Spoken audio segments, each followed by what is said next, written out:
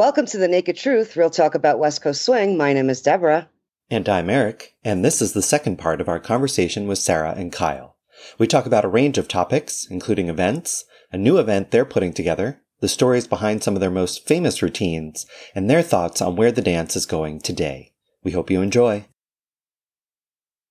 You know, one of the things that leads us to something Kyle and I was talking about in doing this interview, one of these naked truths we, are hesitant to talk about. Go ahead. But, Kyle and I've also had this conversation with you and other people who are on our peer level that's been in the game for a bit and solidified pros in a way that they've put in, let's say, a good 10 year. Beyond that, 15, the Benjis, the Roystons, the Hughes, the Jordan, the Tots, sure. Yeah. I sure do. I get plenty of recommendations and other promoters. Many times when we get hired for the first time, I say, can I ask, did anybody recommend that? I want to know if somebody handed me something and I want to thank them and I want to return the favor. And I'll hear my peer, Benji or Royston or Deborah or Jordan and Todd. And then I'll hear like, not the generation that's like, I don't say beneath us because they're like at our hip, like they competed against us for a little bit and then, and still are in the Jack and Jills, but we trained them. Right. And so and I'll hear right below that group from like, say the new up and coming pros, like the Floor and Philip and a lot of like that generation, there'll be new pros on an event and they'll get picked up and they're the ones that carry the headliners. And then they'll say, who else? And I'll get recommendations from that. But that group that I literally let stay in my hotel rooms, handed jobs to, I don't hear their names a lot. The ones I'm employing, not employing, but handing jobs to myself and from the event, passing on, and passing on. And I wonder why that I think there's this weird, and I'm telling you, I don't think I know because I've heard it enough of it. I am a master at studying behavior and I've heard enough of it that, and even from other event directors coming to me and giving names and saying, hey, and I don't even care if you tell them, and I don't, because I don't want to cause drama, but say, hey, they said, I'm just as good as Kyle or Jordan. They've done the same thing about me, I need to say, why would you ever say that? I would never go to a promoter and go, hire me because I'm better than them. How about hire me because I'm great? Great. Right. And here are other people who are great too. In fact, when I have an event come back to me or in a area and say, hey, you know what? You guys are just a little bit more than we can afford. I'll go, totally understand. Let me give you some names. Yeah. When you guys get the money in the bank, circle back to us and we'd love to be there. And so to me, that's what you do to community build. And also it's just straight up good karma. And so I think there's this middle group that like, have you ever heard that saying? Like trying to shun us. Your idols or something like that. Yeah. Let me tell you something. Yep. I could beat my coach and my idol 1,000 times over, and I would never think I'm better than them. Right. No, I totally agree with you. And Sarah. So to me, that's a little bit of the problem. So why do you think that that's happening? Because I know even still to this day, like all of us. I'll tell you why. We all Go ahead. Because what they did is they undercut. Yes. They took jobs for peanuts, which we already did that for you. You don't have to go do that. Now, should you go for a lower rate because you're new? Absolutely. But you need travel food and a place to put your head that doesn't, have rats. Yeah. Right. Okay. And an airline that isn't off hot wire. Okay. Right. So you have that situation that we all, like, I went to Europe for free. So did I. Okay. Yeah. We all did that. They got their committees. They're good to go. Okay. So to me, it's different if you're trying to establish yourself. I get that. But I'm talking about this generation that already did that. Then what they did, this is where they screwed up, is they started to raise their prices as they won titles. Yeah. I thought that's how it goes. Or not. And what you don't know is us, Kyle and I, the last thing I would do is go jack up my title when I won an open. Right. Right. And neither would Jordan and Todd. Like, there has been a very smart, because you've got to protect the community and not outprice the ball, right? And you need to price yourself on the day you're third, not first. And so for me, what happened was they then undercut it and then did that and felt used, which they were, okay, because none of that should have been going on. But who's going to say no when you're willing to come for that or nothing? And then all of a sudden they said, now I want my money. And you know what? I know you're making money, so now I want that. I want the same rate as these cats. And then the promoters go, well, I can afford both. Well, if you're the same rate as these people who have 10 years on you and they're doubling your titles, I'll just go get them. And so to me, there was a communication that ended all of a sudden where when they were really new, there was a lot of like new pros that would call and go, can you help me on my pricing? Can you help me on this? Can you give me some advice? Yeah. Absolutely. So I would do that. And every time the advice I would give them would be more than what they were charging. But then communication would stop. Well, wouldn't you say this is also the part of the problem are the event directors? Because how stupid are you as an event? Like, let me just put things into perspective. If I have a choice between Kyle and Sarah, okay, and it's actually my event, not someone else's money, and then another, couple that's I love her. That's less than you. Yeah, I am not going to have that couple that's less than you because they're cheaper. I am having the couple that I want to pay for because I get what I pay for. And they have knowledge behind them and they have experience behind them. And I'm going to pay for that. It's the event directors that are idiots. And it's selling. Damn it. It's who sells tickets. Here's the other thing for me. At Swingcouver, I have pros there that maybe don't have as huge a following and 50 people didn't buy a ticket because they came, but they enrich the atmosphere of that event so much that's where I find. And then I have other pros that come with a lot of people. I have all different kinds of pieces of the puzzle. But everybody brings something. Everybody brings something. And I think it's important to succeed in this community, in this business, is to really identify to your promoter what the things you bring. What's your value? And then deliver. Yeah. Right. And some people aren't good on classic floor, but they can rally people and have 50 students, 70 students at home that would follow them anywhere. Or they're the ones staying up to 6 a.m. social dancing with everybody because they don't have classic. Or they're teaching for 12 hours a day, making sure the people that came just to get an education. Right. Got it. Right. Or the DJs or there's so many elements. So for us, I think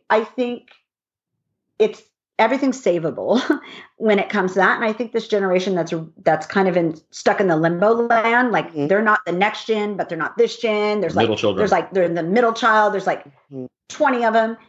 I think it's a really hard place to be. And I empathize with them. They're also living in the shadows of a really great era of the dance. Not saying that, that they can't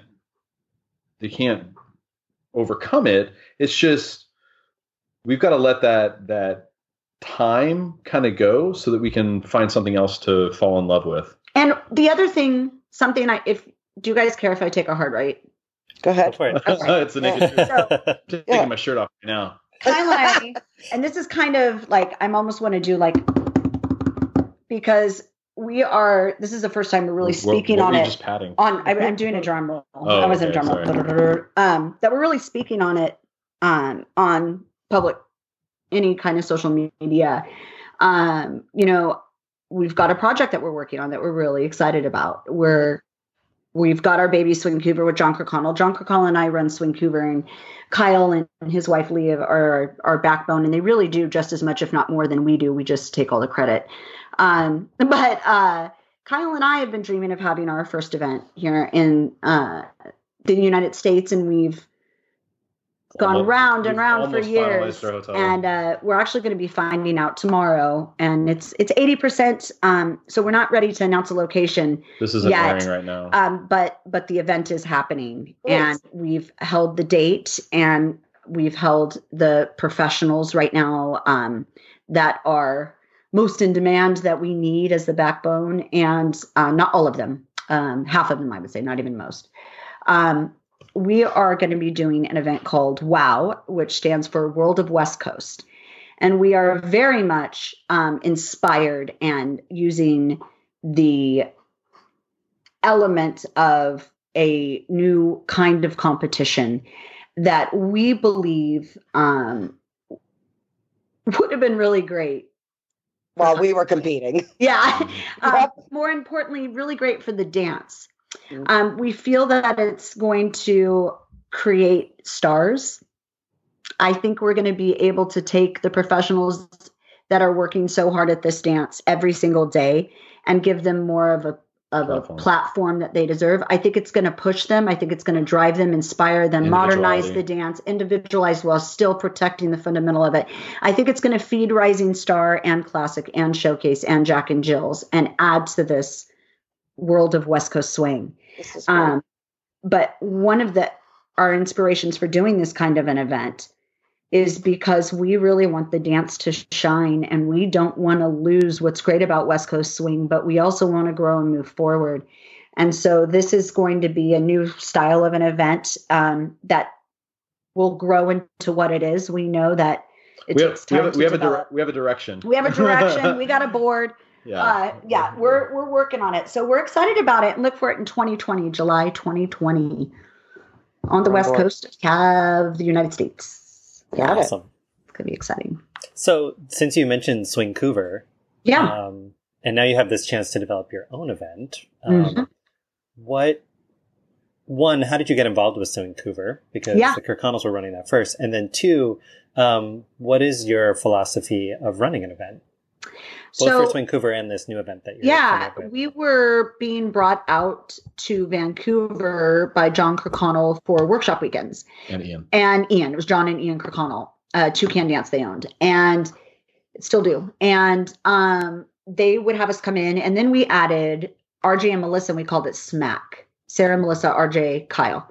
Right, I remember this. RJ and Melissa split up, and then we brought in Pete Green was always there. Katie always came up. Schneider, they were always there. And then we brought in Sean Courtney. Mm-hmm. And that year, we brought us in, and it got so big. And the same year, Sea to Sky, that was in Vancouver, canceled and said, we're not doing it anymore. And we were working that event. Mm-hmm. So John and I sat on the patio, and him and I both went, I'll put in my profit. And so Kyle took his, Sean and Courtney took theirs, which wasn't a lot. Patio? We were having a cigarette, drinking some wine. I don't smoke cigarettes anymore. Woohoo! Those that do, I don't judge you. Do what you got.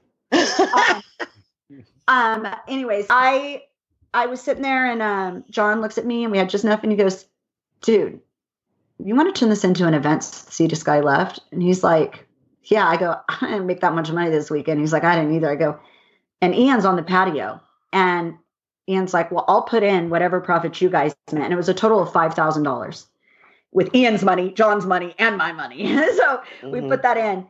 And we the next year called it Swingcouver. We were in a little hall, and we told everybody we're going to move it to a hotel. I flew back up the next week, and John and I just started doing, and we were friends, and we had worked together for 4 years, but like really didn't know each other that well. Mm-hmm. And so we had to build a relationship, it's like a brother and sister. We're family. And John, creating this with John has been one of my favorite parts of my life. I love Swingcouver. It is growing and getting better every year. And it is like, to me, like my home base where I come from as an event director. And so we found the hotel, blah, blah, blah. We got our staff. I knew I just had to get the best. That's it. That's all that mattered. I had to keep building every year and gather more of the best that we could afford. And we're still working on it. Next year's our 10-year. And the whole point was building an event that over the years, all these little, my favorite parts of events, taking as many of those ideas and implementing them and crediting at the same time some of those ideas that I had that I've been writing in my diary for years. And I've got like a whole nother 20 pages that fit a different style of an event. And so I wanted to use Swingcouver. Kyle and I didn't need any more business between us because we had the babies, the comps, the teaching. So it provided a way for us to learn this without putting the stress in our relationship. And so now we're in a place where we know how to grow and communicate really well. We learn more every year. And that is the only reason why that and Julie Epplett for getting the hotel for us. Yeah, she's always been great for that. Important, like the Canadian community, like they're so warm. They're so welcoming. I knew that they would hold us up, and they still do. Like, I love that part of the world. Those people are so full of goodness. Not that other people aren't, but they I think 80% of our table sales come from the Canadians. So it's our first bread and butter side of it that knows that we're going to be able to run the event. They believed in us. They believe in us, and every year, this kind of brings up another point. Is like, I don't know if this was ever going to be talked about, but it'd be cool to start this. I was actually going to put a post out at one point on Facebook, but being an event director or tied to an event in a way over the last 10 years, the price increases of the pro structure that people are getting these days does not match the increase of patrons or the cost of the event passes. Because I remember 10, 15, 20 years ago, event prices were $100 for an event pass, $150 for an event pass was 20 years ago. Was like, well, that's got to be a good event, if it's $150. And to this day and age, over the last 15 to 20 years, that hasn't changed. My rates doubled. My rates have gone up since I've been a pro in 20 years, and since I was starting to go to these events. And I know that now they're paying for travel. I know that I'm paying for hotel rooms now. And even better, people are going and getting Airbnbs. And right now we're doing this negotiation with this hotel. And it happens to be in a city where there's a lot of really dive cheap hotels everywhere. Mm-hmm. And not dive, but nice ones actually. But here's the problem. Without people staying in hotel rooms, we don't have ballrooms, period. Mm-hmm. Period. And as an event director, I'm frightened out of my mind going into these contracts. If I can't fulfill my room block. But as a dancer, I get it. I was scraping the change out of my ashtray in my car to get to the next event, hoping my first private could pay for my food for the weekend. I get it. And so we're in the middle of, and Julie Epplett, who puts a lot of the events together for people, has said this is an epidemic right now for our community, and the prices are tremendous. And I know a lot of event directors are gathering together on this to kind of find a way. There has to be some part of our community that goes, hey, listen, we understand the costs have gone up. We have to invest more into our weekends. Seeing it from the other side of it, knowing that event directors have had to, I remember coming to events and seeing that I was getting paid $50 or maybe $75 for a workshop, paying my own hotel room, paying my own travel. Right, agreed. And the event director goes and throws a workshop, $10 a head. There's 360 people in my workshop. I just made that person $3,300. And we get nothing of it. And we get nothing for that. So I get it was a huge disparity back in the day, but now things have changed. Pros are getting paid, but our patrons aren't taking on any of that cost. Right. And I think we have to put one thing into perspective. Pros are getting paid at some events, and other events, event directors are taking advantage of professionals. And we have to recognize that we both have to take care. We have to take care of each other, because last time I checked, my cost of living has gone up every year. Right. Every year since I've been doing this job. My pay hasn't. Yeah, and my pay has not. This year, guess what? We made $1,000 on year 9. And that is due to our choice. Of course, we've always increased our staff, and I'm doing this for a certain reason. But what if there are event directors out there? This is their income. This is their living, and they're really pushing. There's no 401k in this business. They're pushing to try to raise the level of this dance, and they're sacrificing. And pros are too. So many pros invest in events and say, you know what, I'm going to come for this, or I'll come in on a Thursday and spend an extra day on food just to help you get us in there to help your event. And so Flights I think the pros are helping. Yeah. I think most of the event, everybody's trying. And at the same time, we also know there's dancers out there that can barely afford this right now because it's so expensive. So, but hold on a minute. But if that means one less event a year, and you can take that savings and spread it to somewhere, the events need to charge more. Because the cost of doing an event right now, when I have 500 people at an event and I'm barely breaking even. No, agreed. That's a problem. But the other problem is the patrons are, their mentality is, not all of them, but a lot of them, what have you done for me lately? Totally, I get that. Right? What have you done? We need to show them what it is, the cost that they're buying. It's like you need to know what this fee is. Listen, we have I ran an event, and we give so much, not only to our patrons, but a lot to our professionals. And there's always those few people that are just they'll bitch about anything. it doesn't matter what you give them and how much you show that you're doing this. I'm not doing this to make money. I can't make money running an event. It's not there. Not at these prices. Right. But, and we have like, people that shove like 12 people in a room. And then they don't want to pay for an event ticket.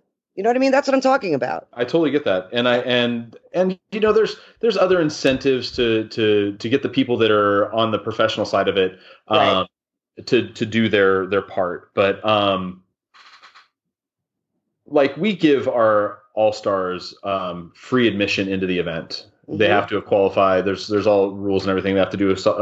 They have to dance in the All-American. Right, I know the rules. Right. There's incentive to them getting their ticket, but we know that those people will dance all night long. I know that they'll come in and book a hotel room. That's why I try and offset the cost for them. But then in the same breath, they don't get their workshops for free. Right. I'm not going to pay for you guys to learn. I'll give you the space to come in and show us your art form and to maybe make some money. But you're going to have to pay for your education. So I'm down with that. But the everyday person coming into this event needs to see how lucky they are. Like when we look at Tom Perlinger and we see how much he gives us for what I know. On us. Mm-hmm. Like if I were to break down what my ballroom should run for people, and I turned around and I said, hey, listen, how much for this screen if I wasn't tile red? Mind you, Vancouver is in Canada. So there's a different cost to us. It's a different cost outside the U.S. So in that same breath, when I turn around and say, hey, Tom, what would this run me if I wanted to truly, what would you charge someone in the corporate world for this? And his first number out of his mouth is over $20,000 for just the screen that we get in our backdrop. And I'm paying less than half that for the full setup of my ballroom with my floor and all this stuff. There'd be no way we could run these events without people like Tom Perlinger. There's no way. Because what we would normally have to pay to get someone to come in, drive floor 2,000 miles up from California into Vancouver, across a border, and then put it together. People don't understand how lucky we are to have the prices that we do have. And it's only due to the people that have that have given us our deals through the years, right, that we can do this. Because if we turn around and I had to pay him $3 a square foot for that floor, there's no way we'd have enough dance floor for everybody in the place. If I truly had to put a number on that, it'd be a $300 event pass. And if you look at what happens in ballroom, or even some of the salsa communities, an event pass coming into those places, minimum $200, $300, $400. Yeah. Even in Australia, they run them like that. Their event passes are really expensive. Of course. Australia is a perfect example of them understanding the value of what it is that they're having to do. Granted, they understand that they have to bring all the pros across an ocean. I will say this, and I know we got to move on, but I want to say this. If the swing community could really focus on staying in the hotels, even though it may seem like, oh my gosh, $150 a night, that's ridiculous when it's normally $300 a night. And they stayed in the hotels, that alone would tremendously help with ticket prices. If everybody at my event was staying at my hotel. Agreed. I can keep those ticket prices under $200. So something that we're working on for World of West Coast is finding a way to encourage that and encourage them to stay there, and having event directors also negotiate a little bit more for the attendee that is paying for the room. That would help, because I know as I'm stepping into this hotel negotiation, I'm saying not just what do I get as an event director, what do the people staying in your hotel get? And I've noticed I've been able to get a lot more for the people that are going to be coming, like free Wi-Fi, like free valet. Exactly right. Like 10%, 20% off all the restaurants, like a free round of bowling or a free round of this, whatever that I want to do that's in the hotel. And so, are you giving things away? I'm making this community better, baby. I'm share. No, Listen, telling people. This is what Brandy Tobias, Guild. Yeah. Sorry, Okay. babe. DeFilican bias. Guild. She's been my girl for a long time. She said this one time. She heard it from a friend of hers that said, there's a study at Harvard that said, there's these people that try to make. They were trying to make, I'm saying this really, murdering it, was saying that there was Coca-Cola or Pepsi was just trying to make more Pepsi drinkers. And Coca-Cola was just trying to make more cola drinkers. Right. We're trying to make more cola drinkers. I feel that if I enrich my community and I just build, and I keep going and I work hard and I keep integrity, it's all going to work out. That's how I have to roll. I don't got time the other way, you know? Yeah. And it's really hard when you're investing so much into your event, having more US Open titles, at our convention than almost any other event. You know, it's like, do people not see the value in that? When I've got, 14 hours of workshops in your level, do they not understand the value per hour that we're having to put out for these pros? Like when I pull up my schedule and I look at it and I count 49 workshops, and my minimum fee for that, let's say it's someone's private lesson rate, just one person's private lesson rate. That's a huge number. Nobody's getting less, let's say, than $200 an hour. Do the math. Right. But I think that's the point, and we've talked about this on this show before, is that it's about the value. Yeah. Personally, I really don't want prices to go up. As an attendee, as a student, I work nonprofit my entire life. I run a dance community. I live in the most expensive metropolitan area in the country. I can barely afford the events I go to. And I remember when $95 was like the standard rate, and I've watched event prices go up, and I've watched competition fees skyrocket.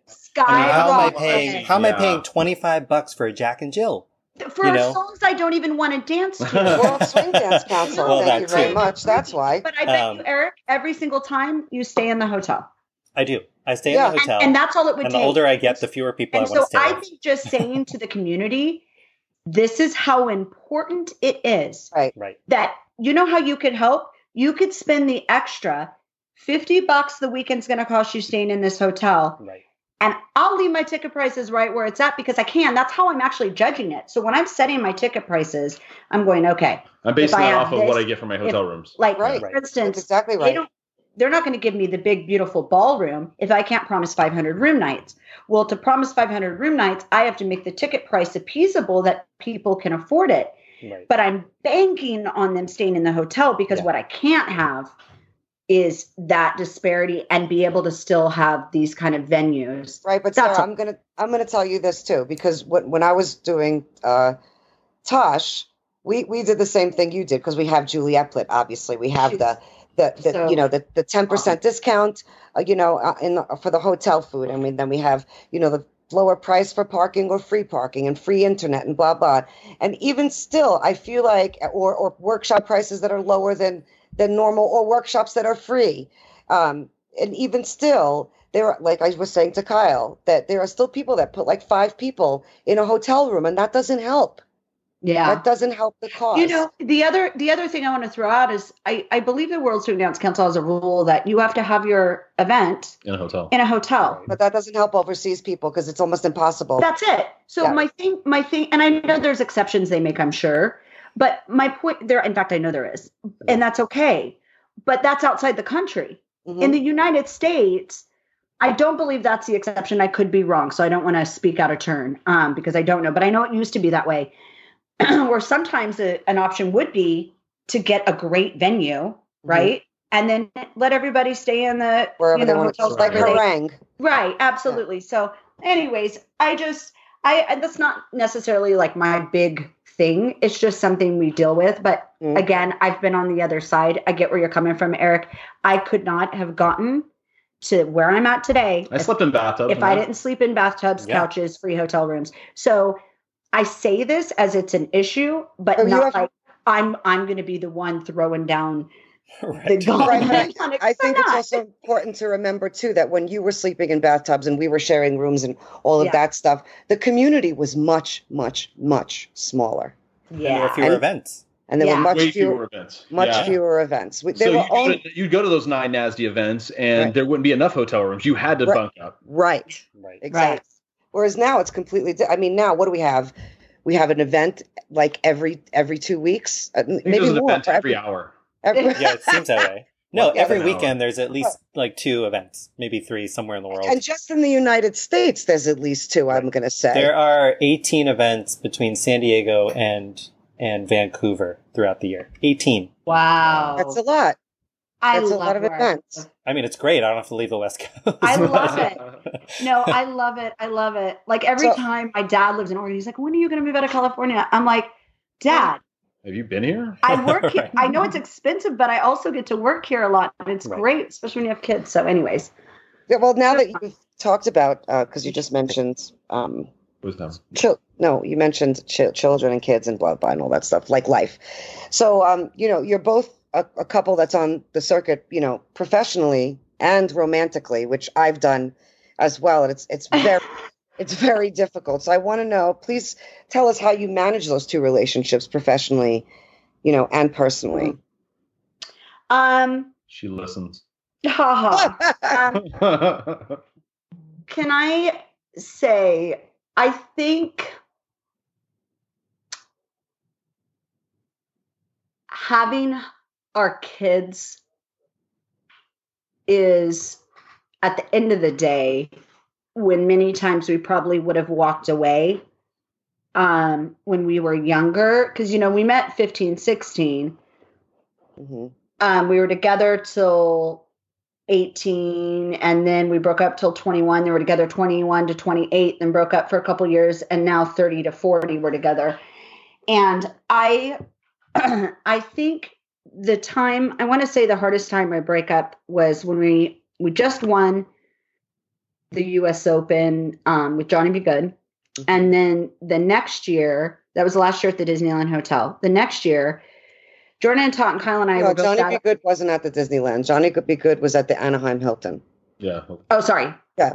It was Grooves in the Heart. Yeah, right. Yes. Okay, so I'm confusing this. Yeah, so that was at Anaheim Hilton. Okay.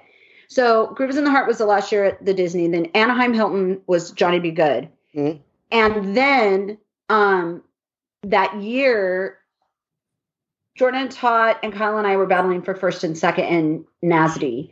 And we were booked on a cruise I think it was like the first week in November. And Tatiana broke her foot on the cruise. In Louisiana, right? Right. And Nashville. In Nashville.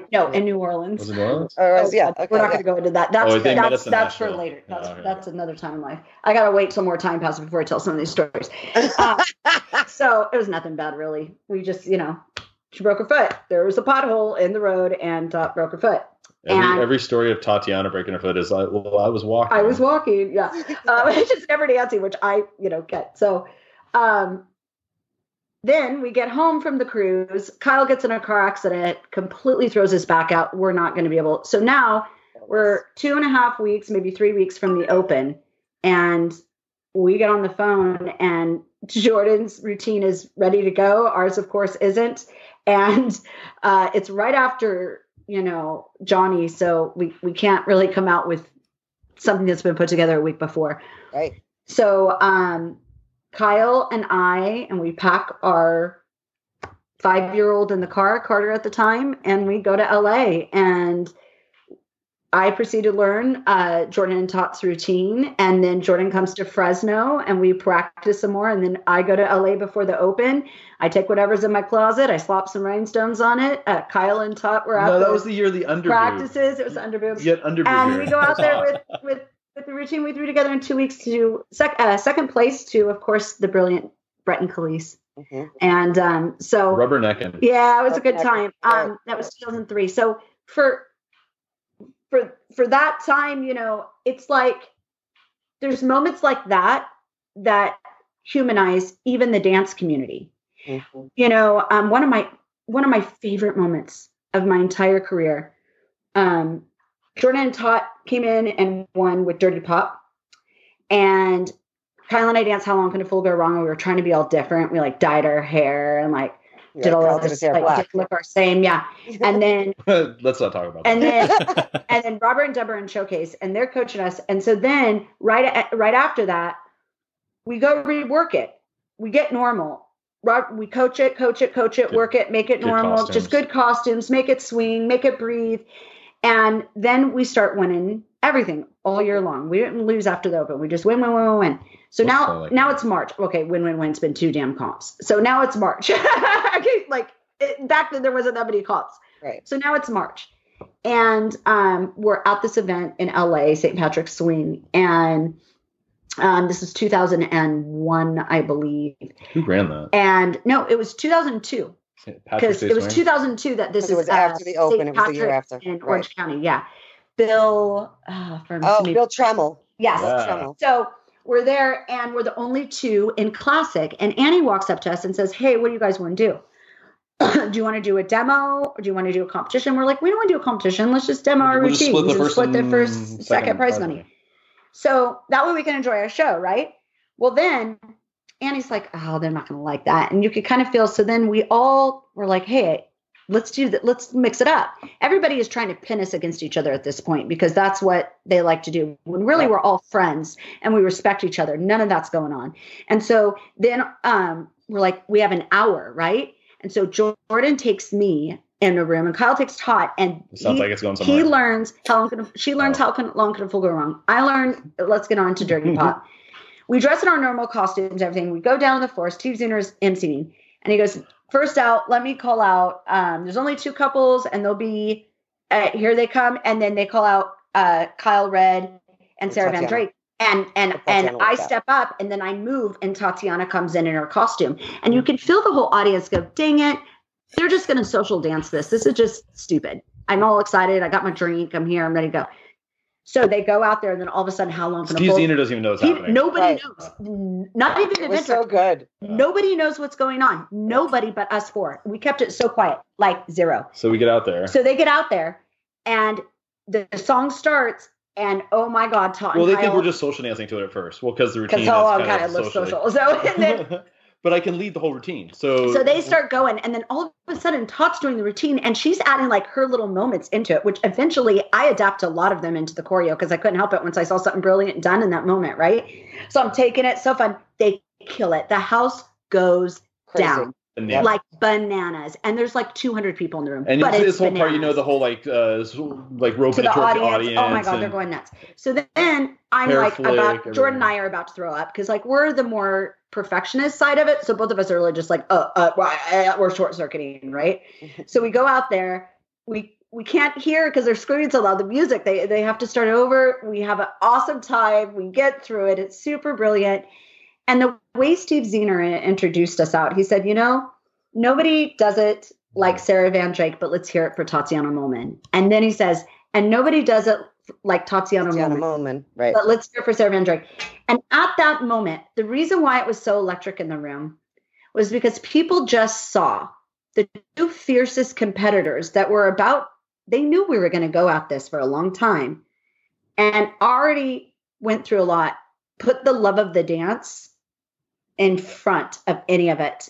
And it's one of my proudest moments and one of my happiest moments as a dancer, because that is what I want to be known for. That's what we want our legacy to be, is that we love West Coast swing and we share it and we appreciate it. And we hope that we get to be a little small piece of the puzzle. Hey, if anybody's out there and they're listening to this and they have that video, I'd love to see it posted someday. I got on a VHS somewhere. I looked for the video of you and Jordan at the Open, and it's like the internet has been scrubbed. Oh my God. Evidence that happened. Jordan probably faded out there. He's like, this is not first. It's inappropriate with bottom boob. Yeah, no, I'm kidding. It was such an awesome time with Jordan because, he's one of my best boyfriends, and I love him so much. And him and I were both so well behaved in practice.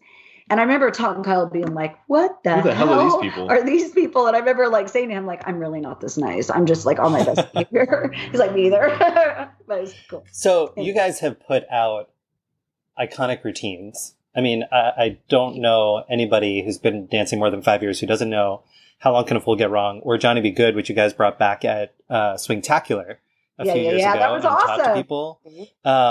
And of course, their first. Hold on. Funny story about Swingtacular and that. So I'm going to tell you a backstory on that. So Ben and Cameo came to us and said, "Hey, we want you to perform Johnny Be Good to Brother Youssef." He's like, "I don't care what the number is. Tell me what the number." But this was why he goes, "I don't care." He's like, "At least give me the number, and then we'll see." If I can make it work, I can make it work. Right. He goes, "But this is why we started this. Is because I envisioned this moment. You guys are finally here. we were always booked out of season. Because you know how they do it there at Spectacular? They bring the artist or somebody sings the person's song live. Yes. Well, he had done it a couple of years, and now his turn. He finally got a hold of Brother Youssef, and he asked Brother Youssef to come up, and so he was trying to tie Brother Youssef being there and us doing Johnny B. Good live to. He books Brother Youssef, and Kyle and I, we finally we're thinking about it, and I'm like, dude, what good would come out of this for us? Absolutely nothing. You know what would happen? He asked me. Is that we would take a moment that's so dear to us, and something that is so. It wasn't for sale. It's not for sale. It's just not. It's not for that. Isn't. I'll do any other routine, just not that one. And he was so respectful. He was so awesome about it. But I had been pocketing this idea because my dream was to have Robert and Lorene at Swingcouver. I could finally afford them to do Fever, and I wanted because no, not Fever. Your mama don't dance, your daddy don't rock and roll. That's like life to me. People, educate yourself if you haven't seen this. It starts out with Prince. Right. Oh, Dearly beloved. Dearly beloved. We got to hear it. Oh my God. It's so good. Anyways, that, so then I thought, God, I got to give this to him. You know what I mean? Like he's been what an honor to be asked to do this. So we said, hey, we'll teach it. Brother Youssef can perform it and it'll be high level. And it was a way that we got to experience doing Johnny B. Good in a new way. And it was pass on what was such an honor, the people that showed up and did it. Except wasn't it that Brother Youssef couldn't play it? I don't want to. He actually that day kind of broke my heart a little bit. He did, but here's my thing: when someone is so they're such artists that they just play in time. He's not a studio musician. He's us trying to do Groove Is in the Heart. He never sings a song the same way over and over again. To do something from 2002. So he kind of did. So then we ended up doing the straight count. Well, guess what? Back to Brother Youssef. 3 months later, I get an email sent to me from him in some Malaysia playing Johnny B. Good better. It's so much better than that. He worked on it, and it's badass. I have it. I hope someday Savannah can maybe dance to it. It works for Cameo. But it's kind of bringing that story around that the whole concept of getting people to understand a part of the history by actually experiencing it is a huge part of my learning.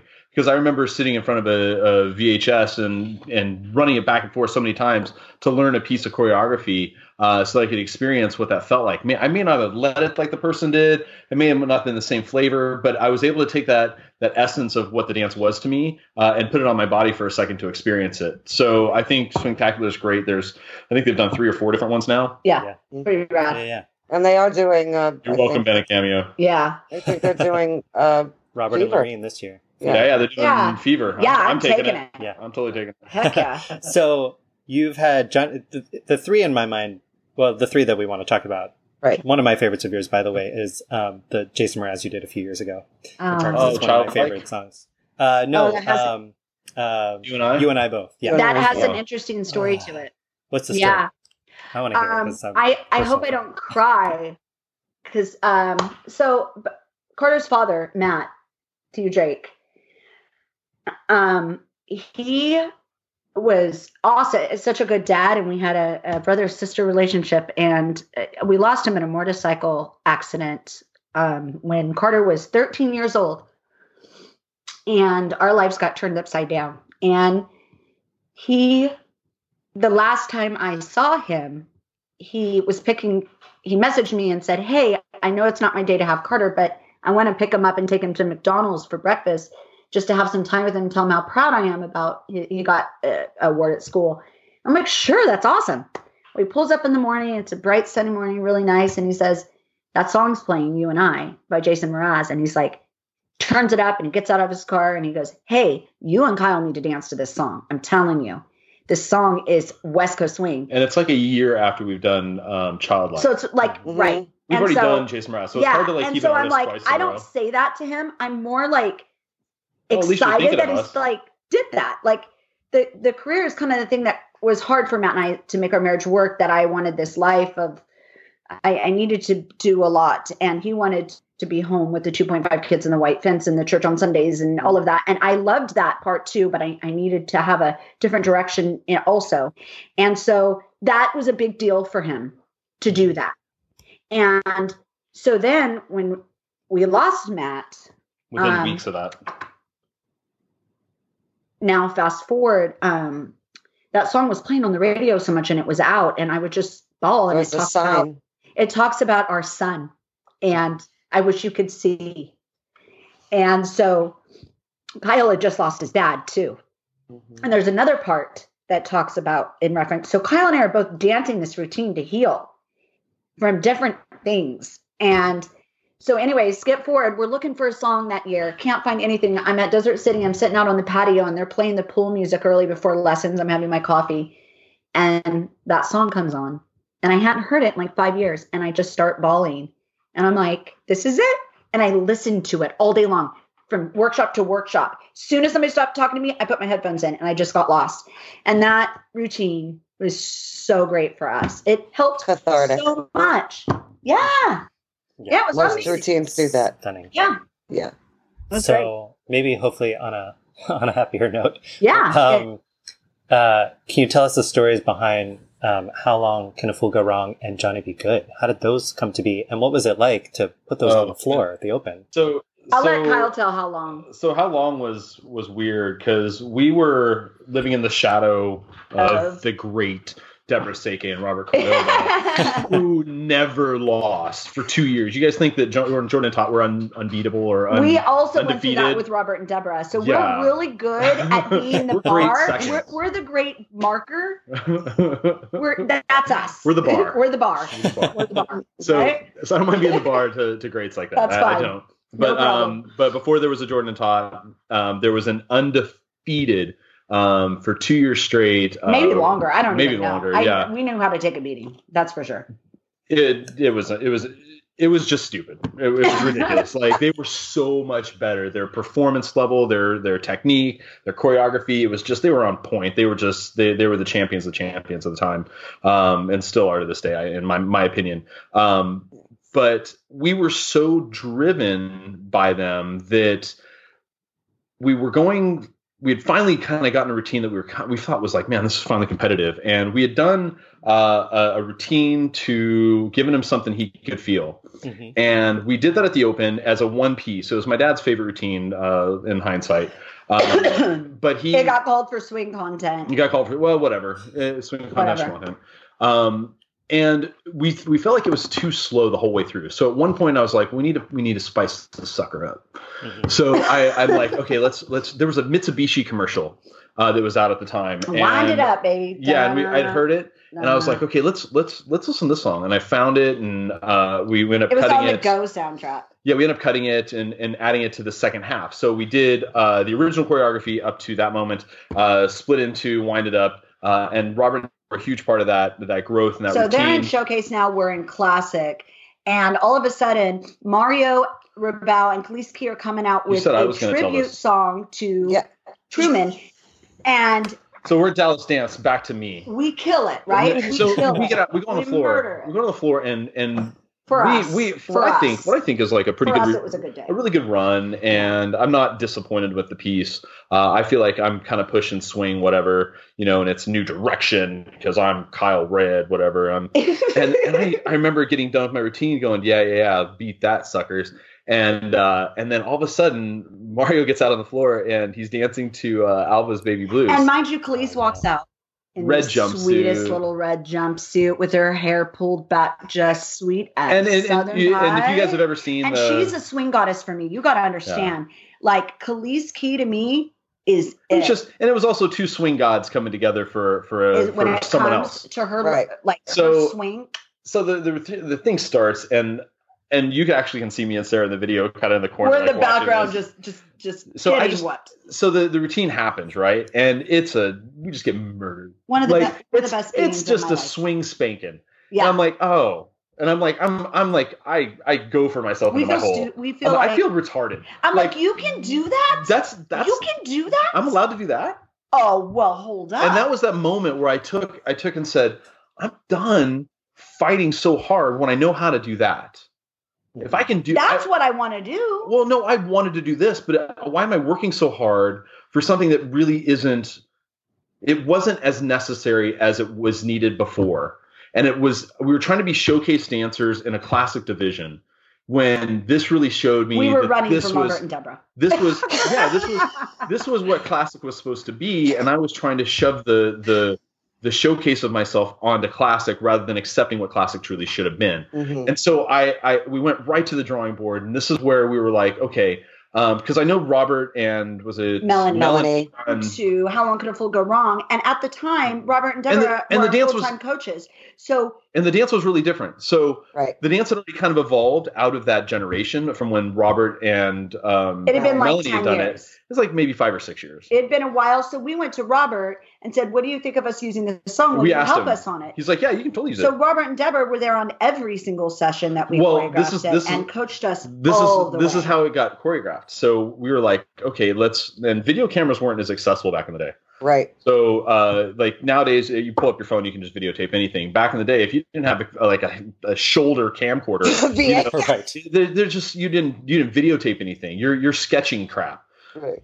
So I turn around and I'm like, okay, let's just videotape ourselves. We're doing okay. We're making some money. I invest in a $1,400 Panasonic camera that takes mini DV film, and I put it up on the thing, and we start dancing. And we danced the routine 3 times. Dance it. We weren't sober. That's okay. We were very inebriated and decided just to film us dancing in our freest moments. Mm-hmm. And the 3 social dances that we did became the choreography as we picked out the chunks that we liked the most about it. Now, granted, once we went back and went through it, things get kind of tied up and tightened up and become, show oriented. That's why when we did it at the Open, it wasn't really a showpiece yet, because we hadn't had time to let it, fulfill what it should have been. And so when we went back to the drawing board and saw where we needed to put more power and things like that, it changed a lot of stuff.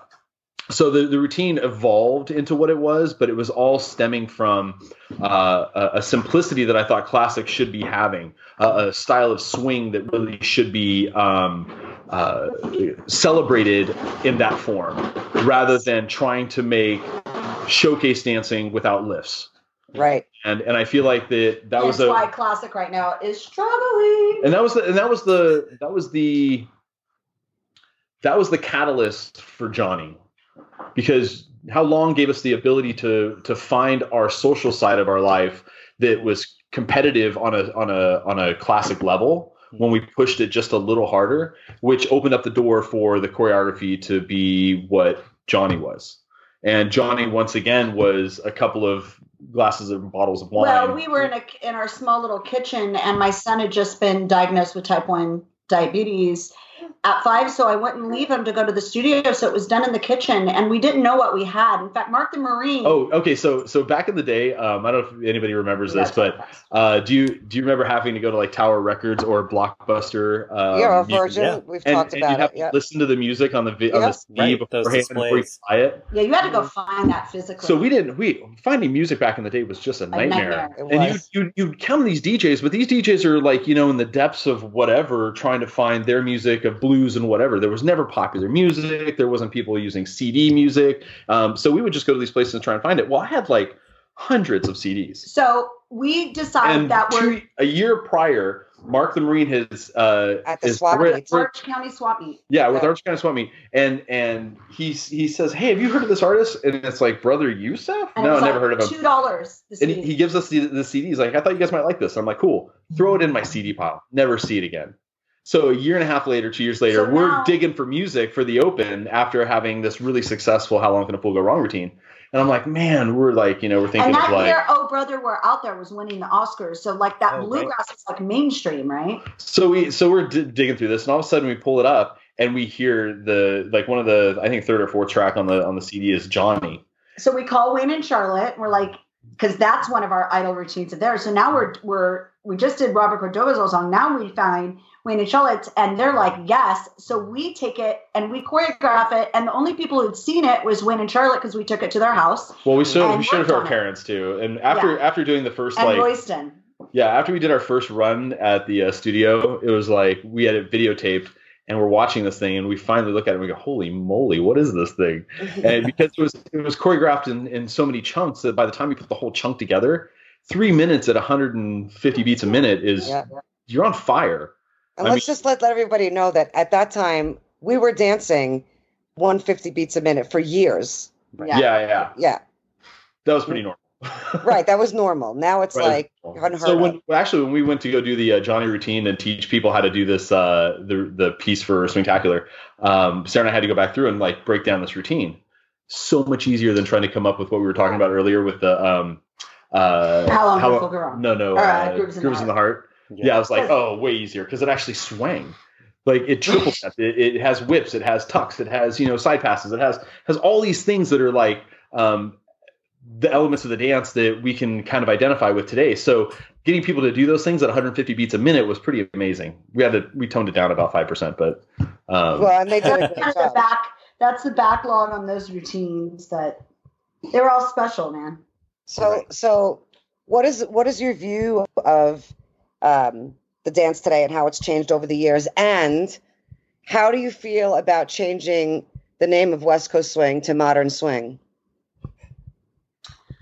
Ooh. I've really tried to stay away from that topic because I feel like Savannah's now here. Yeah, what's here? Hi, Savannah. In my mind, it's like, what's the purpose of changing the dance name? But I think to give it more of to get rid of the stigma of the dance. I understand why people want to do it. Like Benji, I know Benji's talked about a lot, and I see that when I explain what West Coast Swing is, the first word out of my mouth is a modern day version of swing dancing that's done to today's music. Right. And then I'll say we come from Lindy. Right. And what West Coast Swing does is it changes in shapes based to the music of today more. And it's also danced to rhythm and blues and jazz. And I talk about the versatility of it being a genre versatile dance. Which is what you would have to say to explain this dance, even if it were called modern swing. Exactly. Right. So to me, I don't want to lose the history.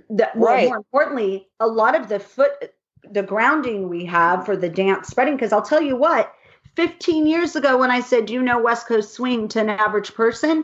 Nobody knew. Right. Now, half of them do. Agreed. It's awesome. Right. And so to me, if that all decided, I kind of feel like I kind of want to watch how that unfolds. I don't know. I just don't know.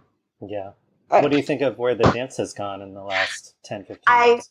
I think it's going exactly where it should go. This dance is spread all over the world, and other cultures have fallen in love with the culture of West Coast Swing. Mm-hmm. And if you look at history, the most successful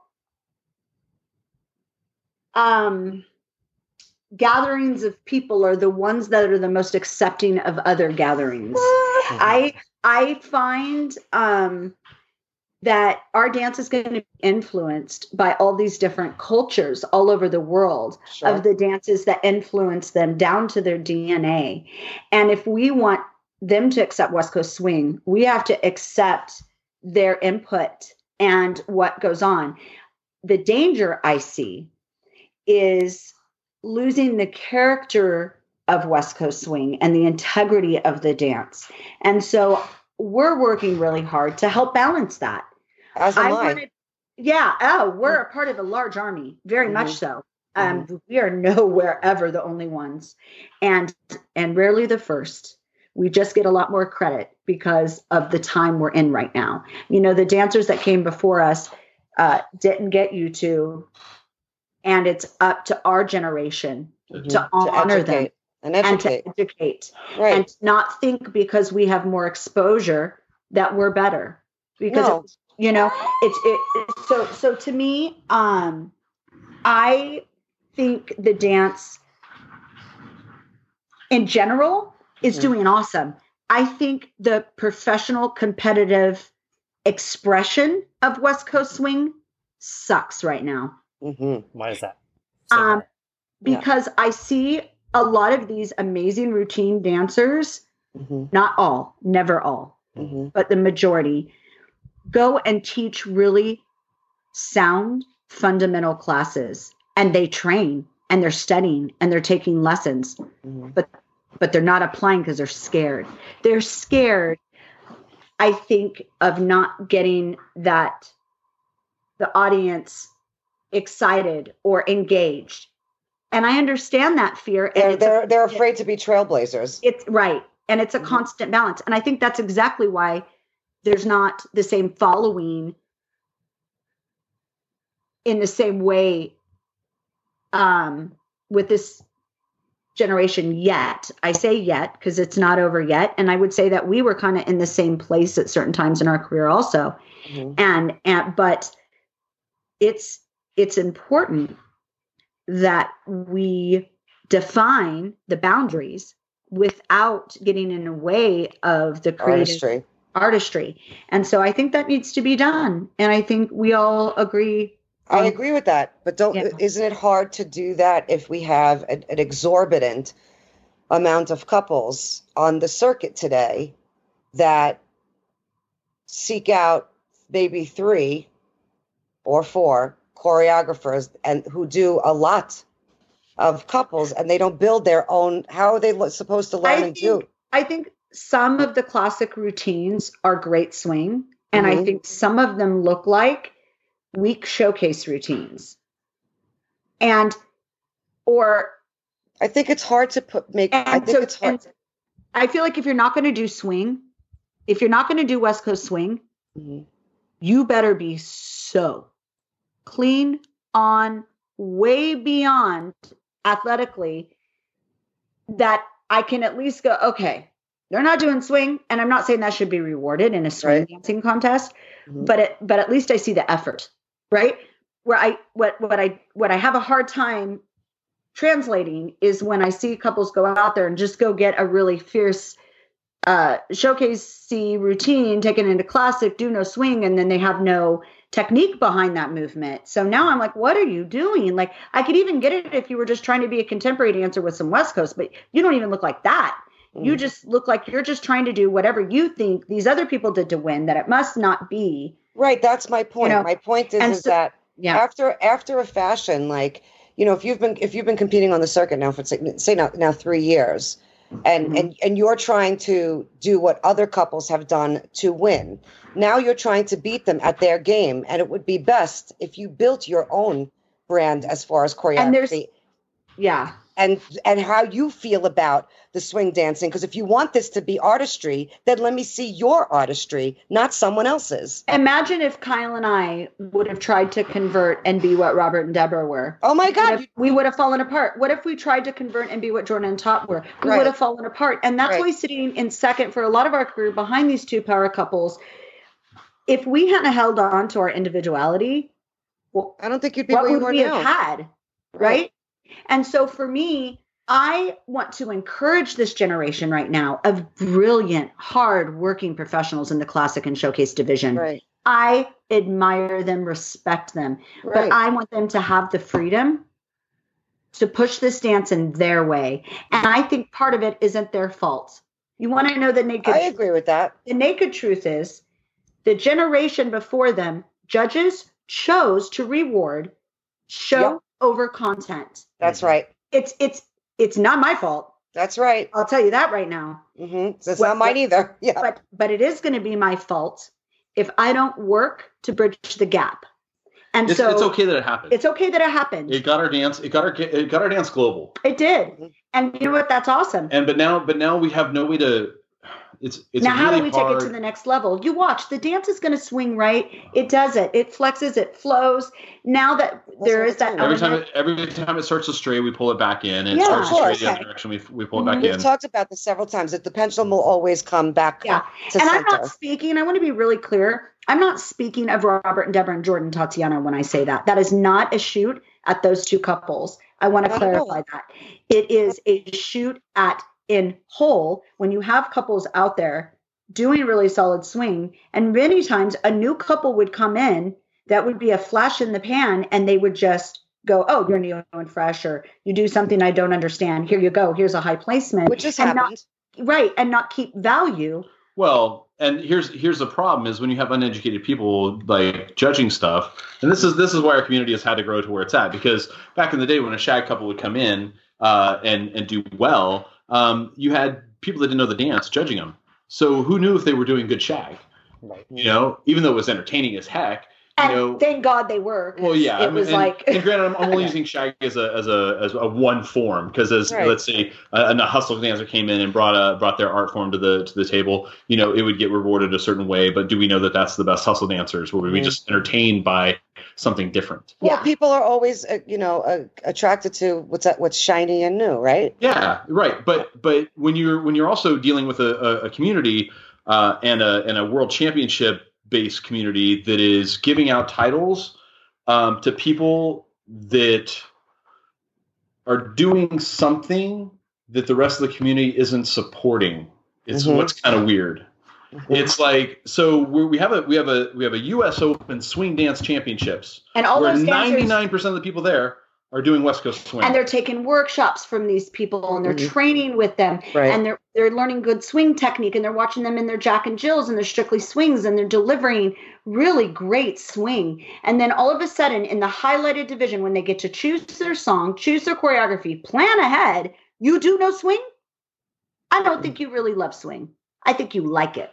Mm-hmm. Well, and my thing is like where everything else is West Coast swing except for our classic and showcase. Mm-hmm. And I want to clarify, not everybody. Like, not everybody. There are people in those divisions this is for the competitors. Because if you just open a division up and say, hey, come on in and do this, I mean, granted, I want to see the crossover. I do. I want to see the blend of stuff. But when we're telling people, here's the dance you're doing, but anybody that comes in on this can be judged at whatever level. Like when I see a shagger out there on the floor, I want to make sure that my judges know what shag is. Yes. I want to make sure that they're educated in judging that relative to the same way they're going to judge the West Coast swing dancer that they have so much mastery on. So it's hard for competitors to be able to compete when they don't know what they're competing against. Apples and oranges. So you two have, if I'm not mistaken, you just choreographed 2 top routines this past Open. Yeah. Estelle and Thibault, and then we Arnaud and Beverly. We did 6. And again, those are the couples that chose to like make it public. And there's some that don't, and that's okay. But yeah, we could speak of the ones that did, absolutely. Well, I'm just wondering what, because you're talking about how the swing is not there in these routine divisions. How do you choreograph and how do you work with competitors to make sure that they're putting out on the floor the kinds of things you want to see? Well, and this is part of the reason why we don't take on every choreography. And it's not only based on level. We have people that we choreograph for that. We take one per division. Yeah. We take a lot. We take more if it's necessary, if we were moved to. But we're really interested in working with couples and driving their dynamic. So what we'll do is we'll take their movement. We'll work with them on the piece. We'll make sure that the music is correct for what they're wanting to achieve. And we first start to see how they move. And we build the choreography around them as dancers. And they really, like Kyle and I at this time in period, if we choreograph for a classic or showcase or rising star, we require them to be there and present. So they either fly to us. We don't do it over video. It is a process. We work with the couple. We're working with professionals. We want them to feel like it's their routine that they own. It's one thing to copy what I give you, but it's the other thing to understand the process on which it's being put into play.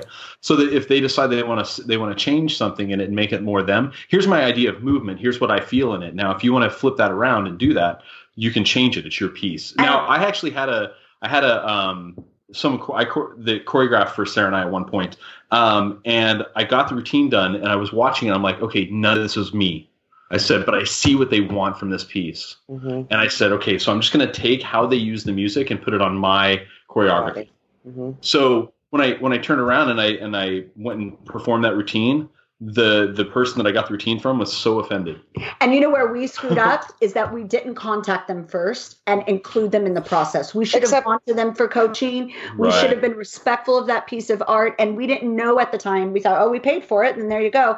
Not realizing that this person put their heart and time and could have worked with anybody. Well, but choreographers, if you're a true choreographer, a true choreographer understands that you're choreographing for 2 specific dancers and you have to adapt to their movement. I know you remember that because I don't know if people know this, but Kyle and Sarah helped me and Robert with Sade with Is It a Crime? And we did it in Kyle and Sarah's kitchen. Backward sugar push. Yes. Right. Backward sugar push. But thank God there's no shared compression on that one, huh? Right.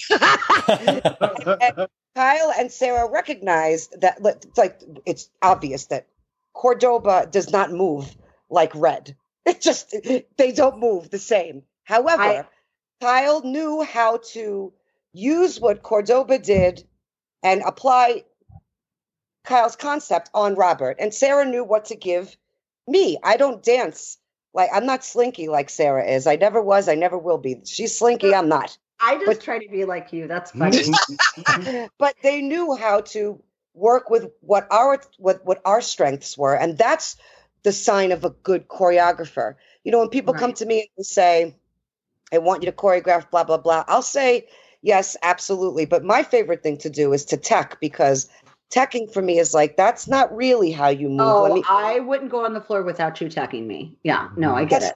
Right. So good choreographer recognizes that this is something that I love to I like to put moves on, but let me see how you move and then let me adapt to you. That's what you guys are great at. I've always said you are the guys that I wish I knew how to choreograph my routines the way I social danced. Remember, I used to say this to you. Yeah. You guys had this uncanny ability to use how you social dance and apply it into your competition routines. It's I don't even know how you do it. It's impossible. If we just always would have had one more day of practice. Well, and I've heard you, Sarah. We're working on some. I'm sorry. Go ahead, baby. Oh, I was just going to say, to that point, I've heard you say in workshops, whether it's a general workshop or advanced all-star, where you've said, Kyle and I deliberately have worked on making our social dancing, our routine dancing, and I think you said Jack and Jill strictly dancing, so that there's consistency among those. Yeah. You worked to do that.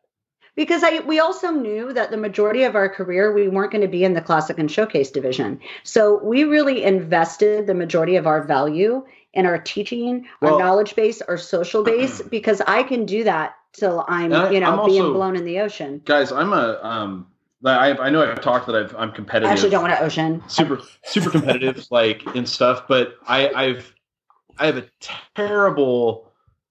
I learned early on that I have a terrible way of recreating the same movement over and over again on my body.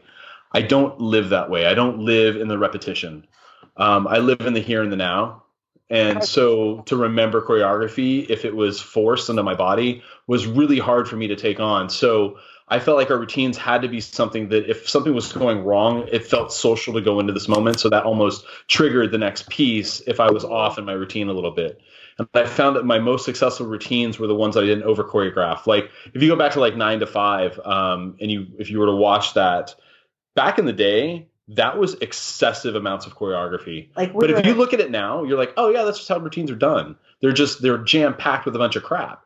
But back then, to have that much kind of shoved into choreography and then that much speed and that much time was my audience couldn't absorb it. Yeah, it was just too much. But now it's kind of it's the norm. Your audience has gotten smarter also. True. Yes. That's definitely true too. Okay. So you've talked a lot about where you see the dances going and bringing it back. You've talked about some of the things that are next for you in terms of creating a new event, and I know you guys offer online instruction. That's what we're building. We have it's been in building for a year. The baby definitely put a little bit of a pause for us. And the broken ankle. Yeah. We our past 2 years, I had a broken leg and foot and ankle. I had a miscarriage. I got pregnant with twins, had another miscarriage, and one of them survived, and that is our Savannah. Had some family members pass away. Both kids had a seizure. It was quite a year for us. Yeah, it was tough. And the community just held us up. Yeah, I cannot tell you, and not just in the U.S., the international community and my friends, the other professionals in this business also, I just can't express to you how lucky we are to have each other. There wasn't one event that because Sarah couldn't make it They because of supported one or us two through of the others. everything. They, And yeah. they took care of us financially. They allowed us to offset. Granted, they saved money on a flight. They saved money here and there, but they always made sure we got our pay. And I want to thank our community and tell everybody that's listening to this that our community really has held us up through a lot. And what that's the point of community. They're a big reason why they've held Kyle and I together. Well, that's why it's so hard when we hear about professionals in our industry that aren't being taken care of. We know that it's possible, but we also have to be aware of what these people are sacrificing by having this kind of a job. Is they sacrifice the 401k, they sacrifice the Social Security, they sacrifice all that. So their new endeavors, their new adventures, the things that these pros as they leave the competition floor, or paying our own private health insurance, right? The things that we're doing on this side have to be supported so that we can continue to do this in our community. It's funny. I just looked at Eric, what you were talking about living in San Francisco. There was you had posted online how much it cost. I mean, that was excessive, but it was. But I looked at it and I was like, That's why we live in Fresno. Right. That's why we live in Fresno. But we're the cheap part of California, and it's still expensive. Yes. So for us, it's so crucial, the support of our family. Back to the website, we're building something, but what we're building is really a way. We're building an education platform for instructors and our community. And what we're really excited about, we're starting, now we have time to do our Instagram. We're getting that launched, our new World of West Coast. This new Instagram stuff is new. We're also working on me too. It's driving me crazy. I don't get it, but I'm learning. So much. I'm going to try because I think I'm pretty darn funny, and I think I can be funny on Instagram. So you are funny. Take a couple of stabs at it, and you tell me how I'm going. Yeah, you are funny, Kyle. I totally agree with that. Totally. If Snoop Dogg can do it, you can do it. Oh well, I don't think I can share. I don't think I can share half of my life, but I'll do my darndest. Yes, you can. I'm gonna have a secret Instagram that's just me and my other life. I want to reiterate what you said about the community and holding you and all that stuff, because we had an episode about community, and I think it gets the word gets lost in translation sometimes, that people don't recognize that the whole point of community is for all of us to take care, of each other. Yeah. And I'm astounded by my peers and my professionals, because we take care of each other. I think we take care of each other really well, and we make sure that we're, present for each other. And I think that others should take example. We do this job because we love it, not because we make a lot of money from it. And we also do this job because we love community and we want to give back. And so it's important for us to give to each other consistently and not take advantage of each other. It's the best job in the whole wide world. There's not a workshop that I go through on a weekend that I at one point go, this is my job. Yeah.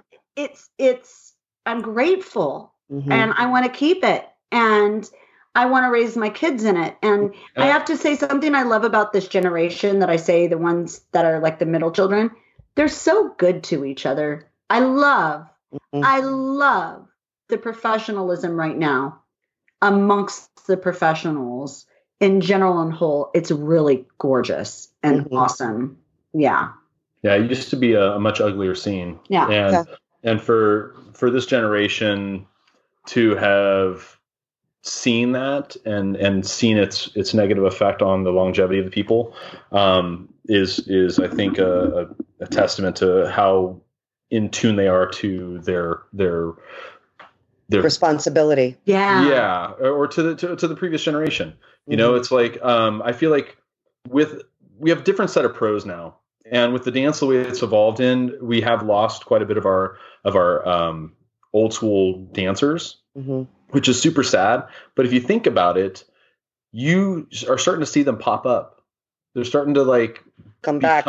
I love what the master community is doing right now. Well, I mean, you're watching it's amazing to see Charlotte out teaching a workshop now, and she's getting the ability to play some music and make these blues rooms, and then you can just see that she's on cloud nine. That everybody needs to study Charlotte Bott. She has a lot to offer. And it's like, we still have a place for these people in our community. And as an event director, it's hard to fire someone.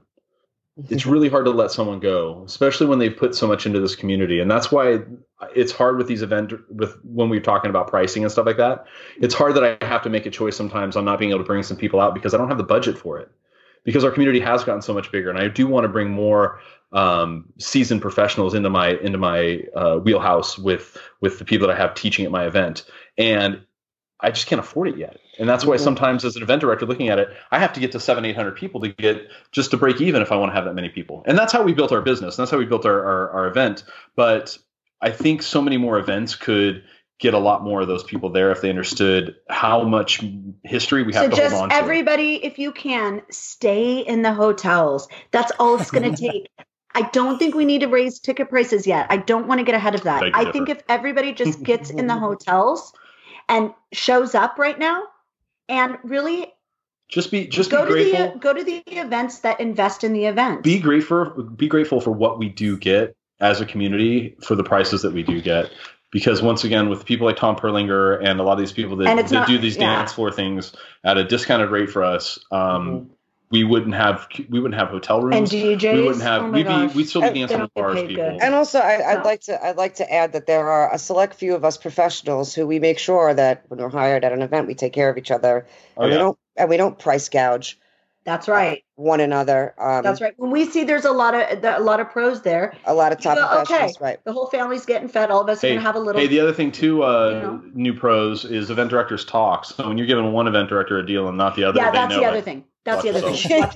That's true because too. When I have Swing Vancouver in January and I've got people, battling me here, and I'm like, hey, I only come for this, and then I just turned down a contract that they just took. I promise you, they're not offering you more than us right now.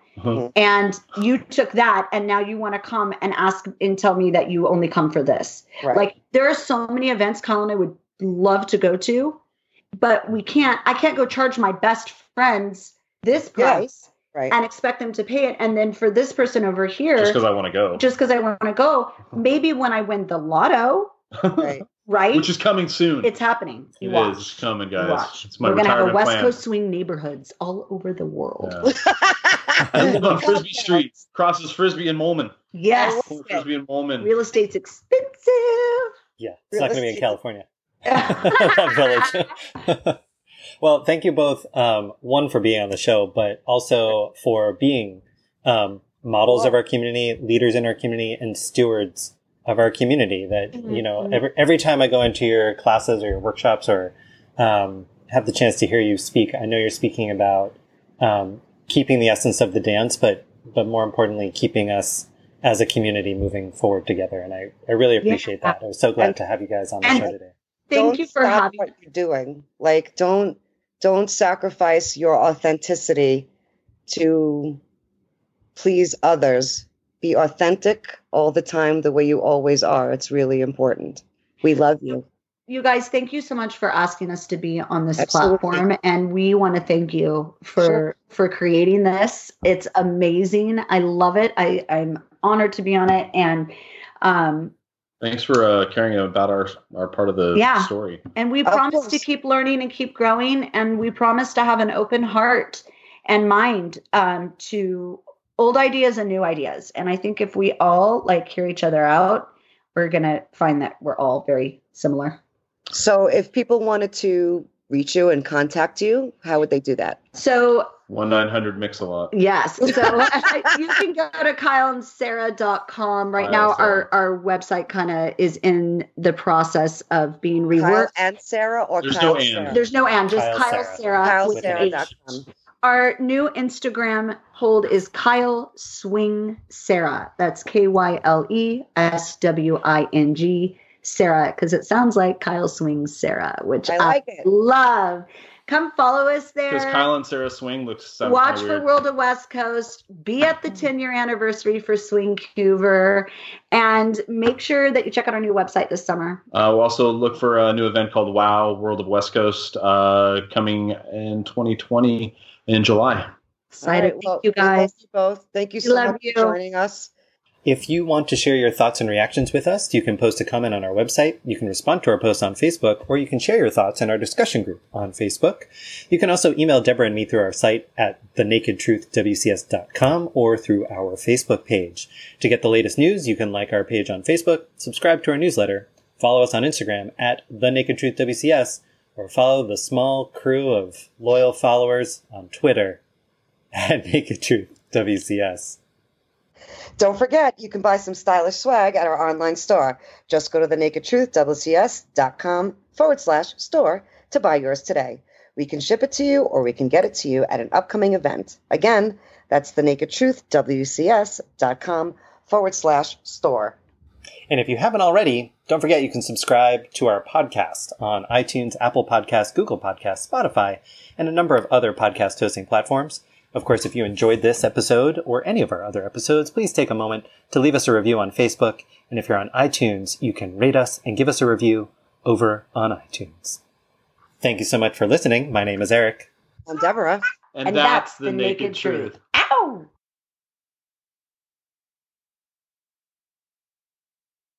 By the way, because I saw, Sarah, that you liked the posts on superheroes, what did you think of the choices? I love it. I love it. I love the other person who also said, I think Kyle and Sarah are the Incredibles. And I'm like, ooh, Halloween costume. I think so. Right, but then I was like, except the Incredibles are not Disney or, Marvel or exactly. DC. So I really loved Catwoman because isn't that like Halle Berry? Like, shut up. Yeah, I'll take that's that. And Michelle Pfeiffer. Yeah. Oh that my was God. my Catwoman I growing both of up. those women when I grow up. Eartha Kitt was also a Catwoman. Yep, she was hot. Yeah. Who was I? You're the Flash. Get the Flash. Fast talking, fast feet. Only in one area. Well, not in one area. Oh, Kyle.